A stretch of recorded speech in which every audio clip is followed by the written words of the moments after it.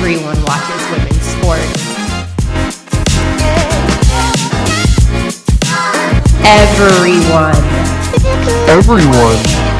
Everyone watches women's sports.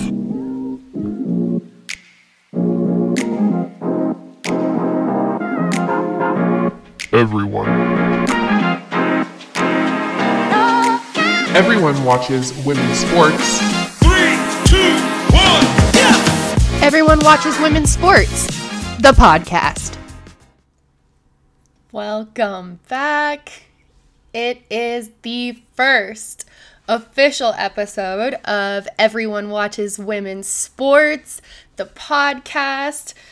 Hope you all had a chance to catch Sabrina in the NBA All-Star Weekend 3-point challenge against none other than Stephen Curry.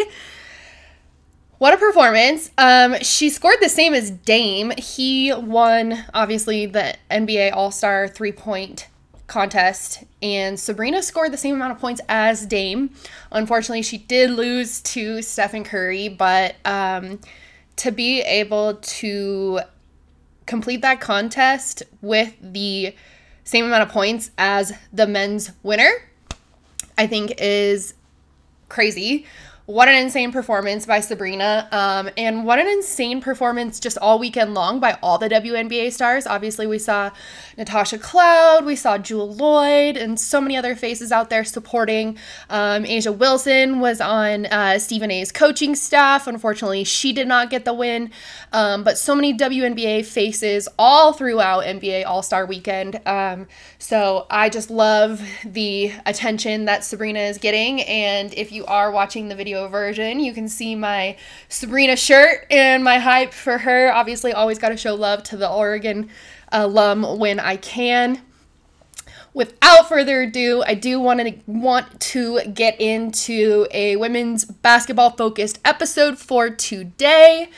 We're going to be talking about NCAA women's basketball and a little bit of WNBA free agency to close out the episode. So let's get it started. Coming off the top, we are finishing out the last few weeks of regular season play in NCAA women's basketball before brackets are finalized and we head into March Madness.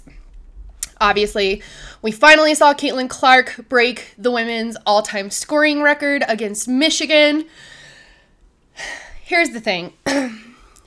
I don't think Iowa will fare well in the tournament. Depending who they match up against, I see a definite possibility for Iowa to get sent home in the Elite Eight or even the Sweet 16 if they're not careful, and if they're not on their best defensive game. So going back to that game against Michigan when Caitlin broke the scoring record, Michigan did outplay Iowa defensively. The Wolverines had more defensive rebounds, more blocks, and more steals than Iowa.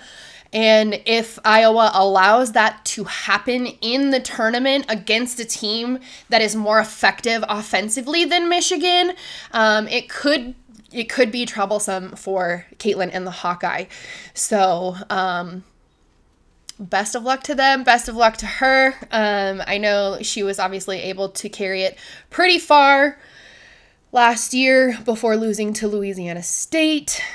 I don't foresee that happening again for Iowa this year. Like I said, I wouldn't be shocked if they ended up getting booted in the Sweet 16. So that brings me to our next topic, obviously, of South Carolina.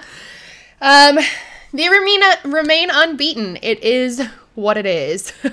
They were without Camila Cardoso for 2 games while she was with the Brazilian national team. She did return for their matchup versus Tennessee just a couple of days before this episode is being recorded.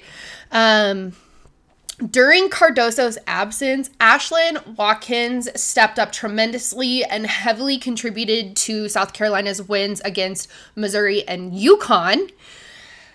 I think, here's the thing. I think that South Carolina should want to see a loss before they head into March Madness. March is certainly not the time that you want to decide to have a bad game. So, just considering the fact that all streaks come to an end, I think that South Carolina is coming due for a loss. And I know so many others out there are curious to see if there's a team out there that can end up slowing down Dawn's adjustments and see her frustrated, kind of like we started to see her becoming against Tennessee. It is possible to do, and unfortunately for everybody else, Dawn is really good at recognizing when to make those adjustments and implementing them. So if there's a team that can adapt to her decision making, I think we'll see South Carolina finally get shaken up a little bit. Most of the top 25 teams that still have 5 or 6 games left in their regular season. So there's definitely going to be a lot to watch, as there's going to be more rating shakeups and more electric performances as, people vie for tournament seeds and kind of see things shake out there. So last and certainly not least, the final topic in the NCAA segment takes us into the WNBA portion of the episode for obvious reasons. Paige Bueckers from UConn, obviously, did announce at senior night just a few nights ago that she will be returning to UConn. So this means that clearly she will not be in the upcoming WNBA draft in April. So this does change the way that WNBA free agency will pan out. And as many thought that Paige might end up in Chicago, that's obviously not going to be the case anymore. So it's now going to be a question as to whether or not somebody else goes in her place to Chicago and who that will be, obviously. So moving on to the rest of the episode here, taking us naturally right into WNBA free agency, scooting right back to that third pick that Chicago has. They got that third pick that resulted in the possible Bueckers draft. They got that pick from Phoenix when they traded Kalia Copper and Morgan Birch for Brianna Turner and Michaela Onyenwere. So there has been even more movement in the unrestricted free agency list. And in addition to that Chicago Phoenix trade that I just mentioned, we also saw Natasha Cloud will head to Phoenix from Washington, and Diamond DeShields will go back to Chicago from Phoenix. And there's so much other movement going on, so we're just going to do a quick recap of everything that has happened and then revisit who we still have yet to see some movement from. We also saw Tina Charles and Ariel Powers will both head to Atlanta. Then Courtney Williams will leave Chicago for Minnesota, along with her Chicago teammates Alana Smith and Taylor Sule. Additionally, the Los Angeles Sparks, have re-signed Laisha Clarendon and Ray Burrell, but they will also be joined by Monique Billings and Taylor Mikesell, who are coming from Atlanta. Obviously, those two spots freed up the spots that Tina Charles and Ariel Powers, who I just mentioned, are going to be filling in Atlanta.